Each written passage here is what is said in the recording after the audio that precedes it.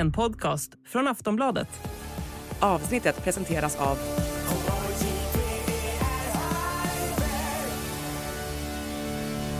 Stödlinjen.se, åldersgräns 18 år. Välkomna till Aftonbladets politikpodd En runda till. Jag heter Olivia Svenson och experterna heter Rohwedder och Lena Mellin.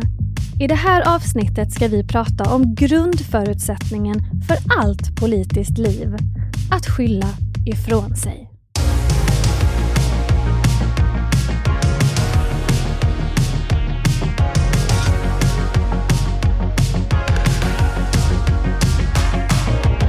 Hej My och Lena.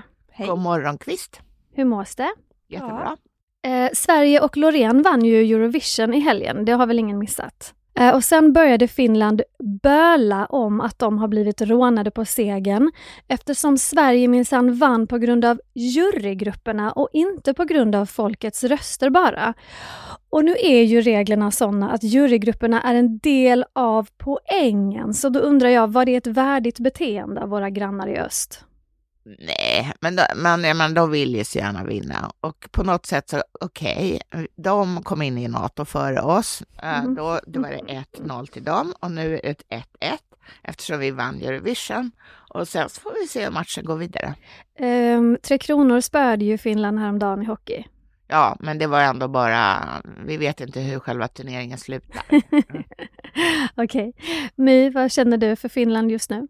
Jag känner att de kanske påmindes här om de olika positionerna igen. De har haft en bra vår. Precis. Men också att det var en mycket bra låt. 2 värdiga vinnare hade det varit, tycker jag.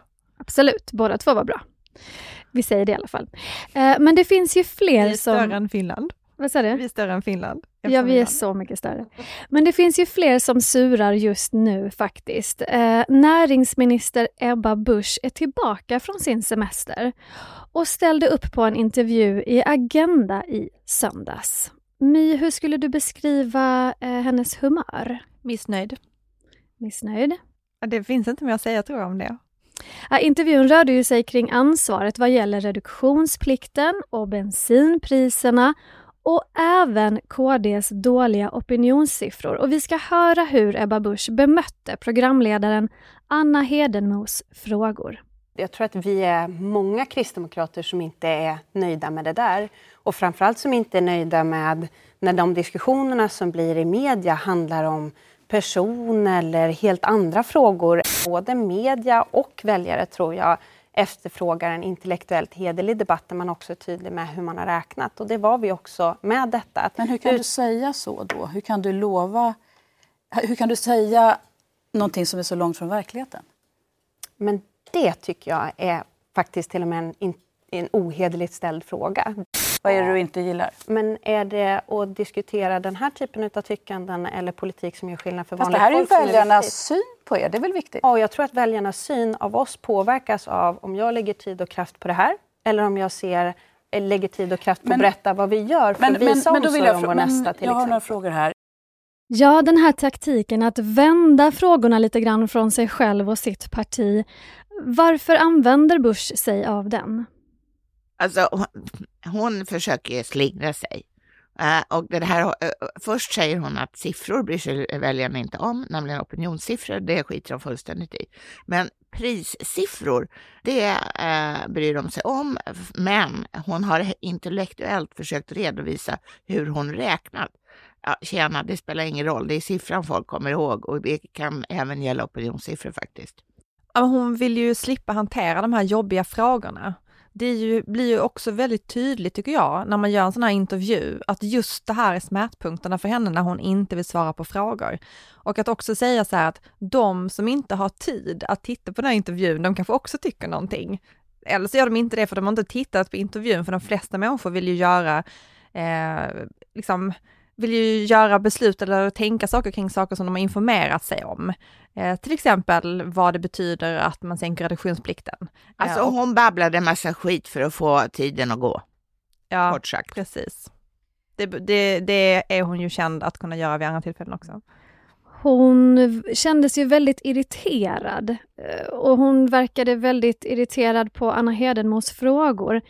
Är det rätt taktik att så att säga attackera den som frågar, att kasta medierna som ställer frågor under bussen, eller hur man ska uttrycka sig. Verkligen inte. Och dessutom skulle Anna Hedemo vara väldigt tacksam för att Ebba Busch hade kommit dit, förstod man. Därför hon hade lagt ner tid på den här, jag lägger tid på den här intervjun. Ja, det kan man ju tycka att partiledaren, energi- och näringsministern och vice statsministern ska lägga tid på att möta väljarna på olika sätt. Det är ju ett grundkrav faktiskt. Den här lite passivt aggressiva stilen, om man nu får benämna det så, vad tyder den på egentligen, My? Ja, jag vill bara säga det här med hur effektivt det skulle kunna vara att hantera sådana här utfrågningar på det här sättet. Alltså det finns säkert väljare som gillar det, men jag tänker att det framför allt är partisterna, alltså de som är kristdemokrater som stödjer henne, som gillar det. Men att i längden så tjänar de ju på att svara på frågor, att även om hon liksom piskar upp sin rörelse här i att skapa en motståndare i media istället för att ta tag i de frågorna som är svåra för rörelsen, som precis det som Anna Hedemo pratar om. Sjunkande opinion, problem att hantera, vallöften som inte riktigt går som de vill. Så tror jag att det finns ju en starkare rörelse än på länge, tycker jag, att ge sig på media. Och det är ju många partier just nu som misslyckas med att göra saker, och det är ju då som sagt lättare att hålla uppe humöret i partiet om man har en gemensam fiende. Men den här yttre fienden, att man behöver den, beror ju på brister i politiken i slutändan, eller brister i den egna organisationen. Så i längden så hjälper det ju inte att liksom attackera om man inte lyckas styra upp sin politik. Lena, hur tycker du att Ebba hade behövt bemöta de här hårda och tuffa frågorna ändå från Anna Hedemo som rörde sig kring politiken och opinionssiffrorna? Hur skulle hon ha agerat? Men jag tror hon mer skulle ha gjort som hon gjorde vid ett par tillfällen. Alltså erkänna att saker och ting kanske inte hade gått så bra eller blivit så rätt. Och sen så säga att men nu liksom, nu minsann, nu har vi lämnat det här tråkiga bakom oss och nu går vi framåt. Just det, nu blir det andra bullar. Men på tal om att skylla på någon annan, intressant debattartikel i DN häromdagen som Sverigedemokraternas presschef Oskar Cavalli-Björkman skrev. Och i den så uttryckte han sitt missnöje med hur medierna, alltså vi bland annat, jobbar. Och för att sammanfatta så tycker han då att vi i medierna måste sluta prata om spelet bakom kulisserna. Det som är intressant är resultatet och inte förhandlingarna, skriver Cavalli-Björkman, och liknar mediernas rapportering vid ett referat från rugbymatch. Alltså måste jag säga att han är väldigt konstig. Ogillar han referat från rugbymatcher? Jag misstänker att det här var ett negativt omdöme. Han vill bara veta, han vill ha en tabell på slutet. Ja, han vill ha en tabell på slutet. Pojkarna vann mot flickorna 8-7. Men frågan är då, om ingen förklarar vägen till resultatet, hur intressant blir politiken då? Det är liksom en motfråga jag skulle vilja ställa till Cavalli-Björkman. Nej, men det är ju som om han vaknade upp och plötsligt såg det politiska landskapet framför sig. Det kan ju bero på att de aldrig varit med och förhandlat saker tidigare. Att de nu inser att det är skitirriterande när media lägger sig i deras processer. För att man vill ju visa resultat, man vill visa enighet. Och när media är där och pillar i det så är det ju inte alltid det resultatet som kommer ut. Och han vill ju istället att journalister ska komma till presskonferenser, rapportera om hur duktiga politikerna har varit som har tagit fram viss politik, duktig politik. Och jag tänker att när man läser det här så inser man ju att de inte förstår hur journalistik fungerar. Och han är inte den enda som tänker så här. Det här har man ju hört från politiker i alla tider, att de har så himla bra politik och vi fattar inte, som granskar den och tar fram de dåliga delarna. Och i det stora hela så beror det ju på att de inte förstår hur journalistiken går till. Att det är liksom de delarna som inte hänger ihop som är det intressanta, inte det andra. Jag fattar orsaken till att han gnäller på medierna. Det är för att det går dåligt för Sverigedemokraterna. De har tappat konstant sedan valet. De ligger under sitt valresultat. De infriar inte sina vallöften. Alldeles nyss så stod det klart att de påstår att dieselpriserna kommer att sjunka med 5,50 vid årsskiftet. Inte med de 10 kronor som Sverigedemokraterna utlovade. Alltså han måste skylla på någon annan för att hålla humöret uppe på partiet. Om vi ska vara självkritiska då, alltså förklarar vi processer och utspel och presskonferenser på ett sätt som är felaktigt eller dumt? Eller, alltså vad tycker ni själva? Alltså för det mesta inte, men det är kanske bäst att fråga publiken. För vem ska ställa frågorna om inte vi journalister gör det? Är ju en annan aspekt. Nej, men Sverigedemokraterna har ju en annan inställning här. De har till och med skapat ett mediebolag för att man i deras politiska sfär inte ska behöva ta sig ur bubblan, utan bara kunna vända sig till deras nyhetskanaler och få liksom partiska nyheter. Så att de har ju en annan inställning till vad nyhetsmedia ska vara. Så att det är klart att de har, det är inte konstigt att de går ut med den här liksom kritiken.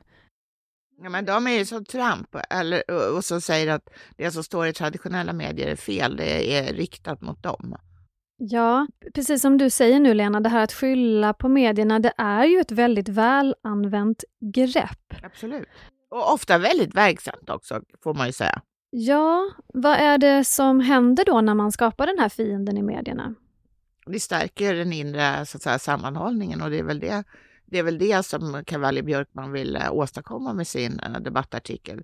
Därför han vill ju tala om att det inte är deras fel. Inte hans, inte Jimmie Åkessons, inte någon annan sverigedemokrats fel att opinionssiffrorna sjunker, att de inte kan infria sina vallöften. Det är medias fel.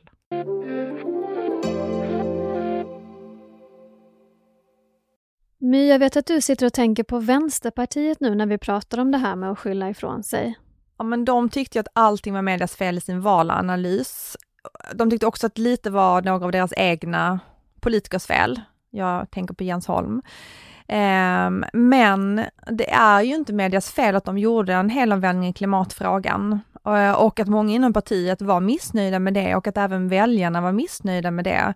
Och vad det handlar om är ju att man vill ju inte titta inåt. Så istället för att titta inåt och se var har vi kanske inte tagit fram någon bra politik och var har det inte funkat, så vill man skylla på någon annan. Det kanske är mänskligt, men jag tror som sagt, som jag sa innan, så här, i längden så funkar inte det, för att ett parti måste utveckla sin politik, och om den är dålig är det bättre att se det och ta tag i det än att bara låta det vara. Det låter väldigt rimligt. Men fram till dess går det bra att skylla på någon annan. Ja, Miljöpartiet, de brukar ju hävda att vi i medierna inte ens kan deras fråga. Inte på det sättet som många verksamma inom Miljöpartiet gör. Nej, har de rätt angående det? Och det är ju inte heller vår uppgift. Vi ska inte vara mikrobiologer, vi är journalister. Jag håller med Lena, och att det här med Miljöpartiet, det är ju jättebra att miljöpartister har en jättestor och djup kunskap om klimatfrågorna.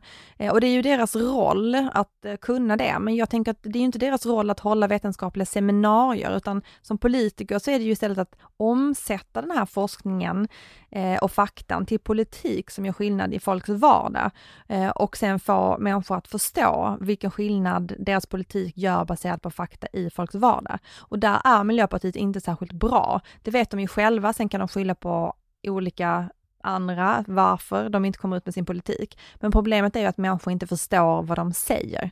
Så att det handlar ju om, deras jobb är ju att omsätta det här. Inte eller också förstå folk vad de säger och tycker väldigt illa om det. Det kan finnas lite av allting i den gottepåsen och varför det inte går så bra. Jag tycker själv att vi har en sån viktig uppgift i att till exempel förklara, på tal om det vi pratade om med siffrorna, som var en grej i intervjun med Ebba Busch. Alltså, hur ska man förstå det om ett lag säger att vi jobbar utifrån de här siffrorna, ett annat lag säger att vi jobbar utifrån de här siffrorna. 2 helt olika miniräknare, 2 olika uträkningar och kanske till och med olika räkneexempel.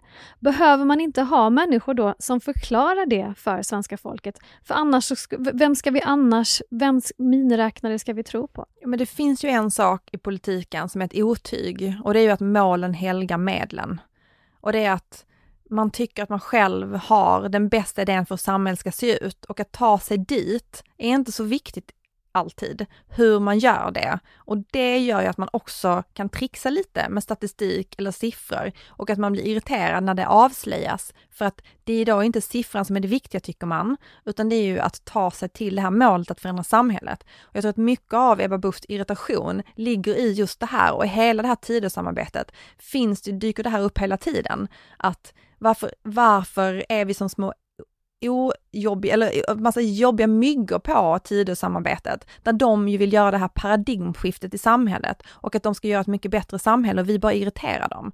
Och det är ju liksom det som är, det skapar ju problem tycker jag, i vilka underlag man tar fram. Alltså jag skulle säga att när det gäller, om vi säger ta det här exemplet som du målade upp, att det är 2 siffror som står mot varandra, då kan det ju vara så att man vill helt olika saker. Och då måste ju vi naturligtvis då berätta det. Men när det gäller Ebba Buschs framträdande i Agenda så handlar det ju om att hon skulle tala om varför det inte gick som hon ville. Varför partiets siffror sjunker, varför det här bensinpriset och dieselpriset inte kommer att ligga på den nivå som hon var en av dem som utlovade att det skulle göra. Och där hon stod och poserade i en skog med en dammsugare, det handlar i och för sig om elstödet, men i alla fall. Jag kommer att tänka på en sak som jag lärde mig när jag under en väldigt kort period i mitt liv pluggade marknadskommunikation. Man får inte enligt marknadsföringslagen då säga att en produkt är bäst. Därför att i så fall måste du belägga det påståendet med fakta. Du kan inte säga det här är den bästa dammsugaren. Om du inte har gjort en undersökning som är liksom godkänd för att visa att det är den bästa dammsugaren. Jag tänker lite på politiken här också. Att man måste liksom kunna ha siffror som visar någonting ändå. Och kunna visa varför någonting är bra. Och att det kanske där politikerna inte är så himla duktiga. Fast de är jättebra på att säga att 5,50 är skitbra nivå. En sänkning på 5,50 är en skitbra nivå för att sänka dieselpriset. Det kommer hela svenska folket bli urglada för att denna sänkning kommer äga rum. Problemet är ju inte det, att de har svårt att kommunicera där. Problemet är att det är en lögn. Ja, och då ska man ju inte få säga att det är det bästa räkneexemplet. Du menar, marknadsföringslagen har inte nått alla samhällets delar ännu. Jag såg i alla fall en mycket intressant undersökning som har gjorts av DN Ipsos, där folk har fått peka ut vilka karaktärsdrag som de tycker är typiska för respektive parti. Där framgår det att det främsta karaktärsdraget för KD, enligt de här som har tillfrågats, är att de klagar mer på andras politik än pratar om vad man själv vill. Och även för Centern, Miljöpartiet och för Vänsterpartiet så sticker det här karaktärsdraget ut. Ska det vara så kanske om man är ett litet parti? Är det så man syns själv genom att klaga på andra? De flesta av dem där var ju oppositionspartier. Och de ska ju klaga på sittande regering så att säga. Då är det inte ett jättedåligt karaktärsdrag kanske egentligen. Nej, alltså även om det var ju inte ett positivt uttryck. Man skulle också kunna säga kritiserar. Och då låter det bättre. Men det är ju en del av deras roll. Men vad får det för betydelse om väljarna tycker att partierna mest klagar på andra? Vem har misslyckats då? Ja, men då har ju partierna misslyckats med att förklara vad man vill gå vidare med när man har klagat på andra. Och sen så precis som Lena sa, de flesta är oppositionspartier, men Kristdemokraterna är ju inte det. Nej. Utan de sitter ju i en regering men klagar ändå på andra, och det är ju ett dåligt omdöme. Och jag tror att det var lite av en kalldusch för Ebba Busch att sitta där i studion och få det här uppspaltat framför sig. För till slut så landade hon ju i att det var inte den uppspaltningen, var det inte något sånt hon sa? Det var inte det man ville se. Nej, det var ju faktiskt inte. Jag tror ju inte att det är någonting positivt att klaga med på andra. Att man har liksom laddat det med något positivt värde. Så det är klart att det är tråkigt. Men politiker har ju lite svårt ibland. Men där är det väl kanske hennes gamla oppositionsroll som trädde för. Jag menar, hon var ju oerhört aggressiv som en av oppositionsledarna. Och också ganska uppskattad därför att hon gick på. Verkligen. Vi satt här och hyllade hennes retorik. Hon brände på. Och det är klart att det inte faller i glömska på 8 månader. Hon är nog också lite trygg i det. Det känns ju som att det är det hon faller tillbaka till när det börjar bli lite skakigt. Och det kan man göra om man går till sig själv. Det är klart att man går till det man kan. Absolut. Om man känner så här att det gungar lite under fötterna nu. Men det blev en otrolig skillnad då när man såg Jakob Forssmed som stod och pratade om barnfamiljer och mjuka värden och sånt. Och sen så klipper vi till Ebba Busch i Agenda i söndags. Ja, fast en utesluter ju inte det andra i det här partiet. Det sa vi sist också. Du har helt rätt i det. Nu ska jag inte prata mer om Jakob Forssmed i den här podden. Men vi har några andra aktuella exempel. Det tror inte jag på. Du tror inte att det nej. Nej. Vi har några andra aktuella exempel på politiker som har skyllt ifrån sig. Miljöpartiets Per Bolund, han skyllde på finansmarknadsminister Niklas Wykman om bostadsbyggandet nyligen. Sverigedemokraternas Elsa Widding skyllde sitt beslut att bli politisk vilde på Liberalernas Mats Persson. Och Mats Persson, som ju är utbildningsminister, skyller i sin tur på Säpo när det gäller den uppblossade konflikten om kortare mandatperioder för universitetens styrelser. Går det hem hos väljarna, tror ni, att skylla ifrån sig på en tydlig antagonist? Alltså det här med Mats Persson tycker jag är så otroligt konstigt. Alltså, kan du berätta lite mer om just det där? Ja, regeringen vill ju korta mandatperioderna för styrelseledamöterna i landets högskolestyrelser från 3 år till 17 månader. Och det vill de göra efter att, åtminstone enligt Mats Persson, som ändå är utbildningsminister och ansvarig för det här området, sedan de har läst Säpos årsberättelse. Det är ju helt otroligt. Alltså, det är faktiskt så korkat så att jag måste säga att jag tycker det är skämmigt. Är det något av det mest korkade du har hört på länge? Ja, det är det. För att alltså, om landets ve och väl står på spel, man måste liksom göra om allt det här, och för att sen gå tillbaka till efter de här 17 månaderna ska styrelseledamöterna sitta där i 36 månader igen. Så kan man ju tänka sig att regeringen har bättre informationer än att de tar de råkar se i inkommande postkorgen så ligger det en årsberättelse och säkerhetspolisen, och så tänker någon, det är lika bra jag bläddrar i den här, och vad ser jag? Hemskheter, Iran, Kina. Alltså det här, nej, nu måste vi göra något åt universitetsstyrelserna. Det är inte trovärdigt. Men det är ju 14 rektorer som har gått ut och rasat mot det här nu. Kommer Mats Persson att kunna hålla sin linje, tror du? Ja, han verkar ju väldigt inställd på att landets så att säga, säkerhetspolitiska kunskapsuppbyggnad är central, och den kommer att åstadkommas genom att mandatperioden för styrelseledamöterna i landets högskolor under en tid kortas till 17 månader och sen utökas. På vilket sätt det stärker det säkerhetspolitiska kunnandet i landets högskolor har däremot inte framgått ännu. Men han kanske inte har läst färdigt den där årsboken.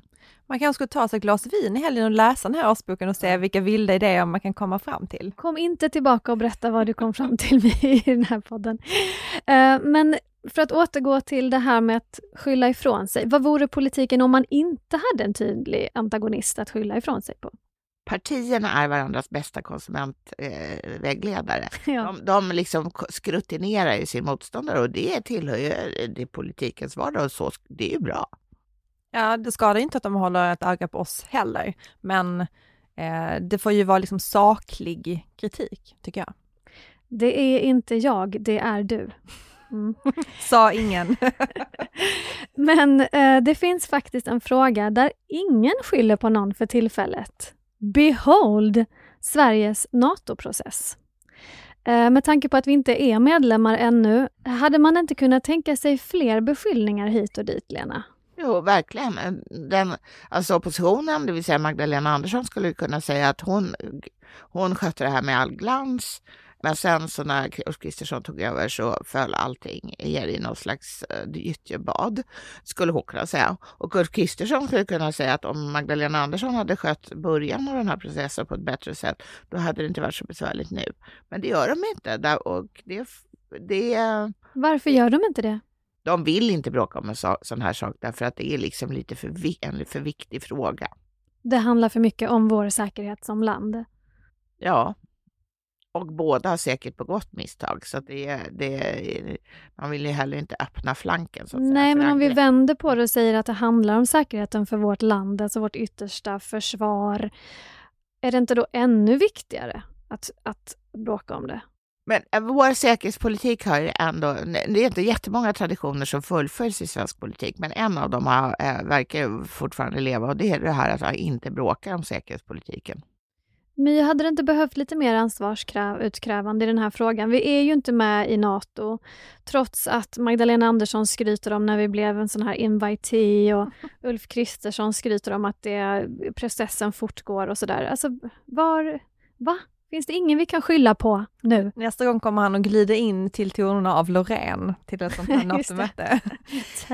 Nej, men det kommer väl att finnas en tid när det här kommer att vara lägligt och lämpligt att titta lite närmare på den här processen. Efter vi har blivit medlemmar då, eller? Efter att den är klar förmodligen. Och det är väl också mycket mer som kommer komma fram när den är klar än just nu under den här väldigt känsliga processen. Hur de här mötena gick till, vad som sades, vad som inte sades kanske?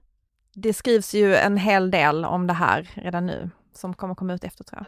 Nej, men det som kanske man i efterhand kommer att diskutera är ju om det här avtalet som skrevs mellan Sverige, Finland och Turkiet under sommaren förra året, om det var så välbetänkt att skriva det här avtalet. Därför att då finns det ju någonting som vi tycker att nu har Sverige prickat av allting som står i det här avtalet, medan Turkiet anser att det är massa grejer som också ingår, fast det står inte det där.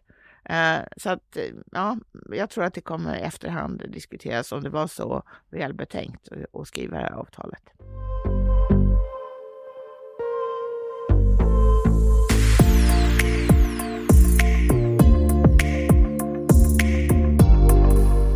Okej, det är inte bara politiker och länder som ska få klaga på andra, tycker jag. Jag vill veta vad ni har på hjärtat den här veckan som tynger, som irriterar, som stör. Jag har en grej som jag är otroligt irriterad på. Det är Kristoffer Fjellners debattartikel i Dagens Nyheter här en veckan. Kristoffer Fjellner satt i EU-parlamentet i 15 år för Moderaterna och är nu oppositionsledare i Stockholms stadshus. Han tycker då att Sverige ska sluta vara ett föredöme för klimatpolitiken i EU. Ja, jag måste säga att det har väl ändå redan skett. Den här sittande regeringen har ju så att säga inte rosat marknaden på klimatfronten. Så det var en debattartikel som ju måste ge sken av att den svenska klimatpolitiken är så in i helvete bra, när den i själva verket inte ens för närvarande existerar. Det säger ju inte ens regeringen, därför de ska ju komma tillbaka med en miljöplan eller klimatplan i höst. Vad får de för nyheter in i stadshuset egentligen, undrar man? Ja, gamla nyheter verkar det vara. Då kanske är sån här Stockholm-Motala där. Har han fått något mothugg? Radio från 20-talet. Ja. Har han fått något mothugg på det här utspelet? Ja, Miljöpartiet sa ju att han var fel ute, men ja. Och nu får han höra det här också. Just det. Eller så är det ett genidrag. Han säger någonting som redan har hänt och så säger han, titta, jag hade rätt. Ja, så kan det också vara. Du vill prata om snacks. Ja, men någonting som jag tycker som jag har tänkt på den här veckan, det är all den här kritiken mot Ulf Kristerssons snacks under Eurovision. Du får berätta lite från men början. För att Ulf Kristersson visade sig då i sociala medier med att han hade en skal med popcorn, en mycket liten skal med Gott och blandat och Luca Crush dricka, alltså någon slags lite hetare mineralvatten. Det kan man säga. Ja. Till Eurovision. Och så fick han jättemycket kritik för det. Och jag kände ju att jag hade ju mött min snackssjälsfrände här.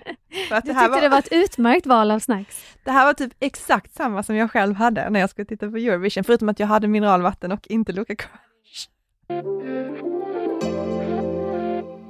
Men jag vill ta upp en sak som jag tycker har varit dum i veckan, och det är att Liberalerna inte är mer oroade över att Cecilia Malmström lämnar partiet.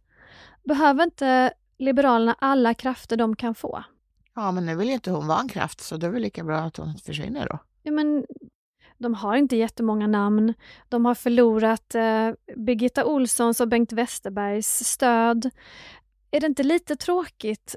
Och borde de inte uttrycka det på ett lite mer vad ska man säga, ödmjukt sätt när de tappar viktiga profiler. Men det här är Sveriges malligaste parti. Malligaste. Ja. Mm. Och då måste man ju gå också mallig ut ur ett, om man ska kalla det ett nederlag, när man tappar profilerade politiker. Hej då! Sen har hon inte varit synlig under de senaste åren, så att, och hon fick ett nytt jobb direkt efter, så jag gissar att det var en del i processen också att gå vidare till någonting annat. Att inte vilja vara med i Liberalerna. Varför vill hon inte vara med i Liberalerna? Nej, men förmodligen handlar det om Liberalernas vägval de senaste åren. Men Liberalerna är ju ändå det parti som kanske jobbar mest för att få in liksom kändisar i partiet. Så på det sättet så är det lite så här, en ut, en in. Martin Mellin tänker du på nu, eller? Exakt, Dominika Peczynski. Men Martin Mellin har redan lämnat riksdagen. Jag såg det. Inga av deras kändisar kommer riktigt in i riksdagen. Martin Mellin gör nu reklam för dietsoppor, såg jag på Instagram. Om ni som har lyssnat har några frågor eller vill rikta några beskyllningar åt vårt håll, så kan ni mejla oss på podcast@aftonbladet.se. Men för nu så vill jag tacka för den här veckan, Lena och My. Tack till dig också. Och så hörs vi nästa. Hej då! Hej då!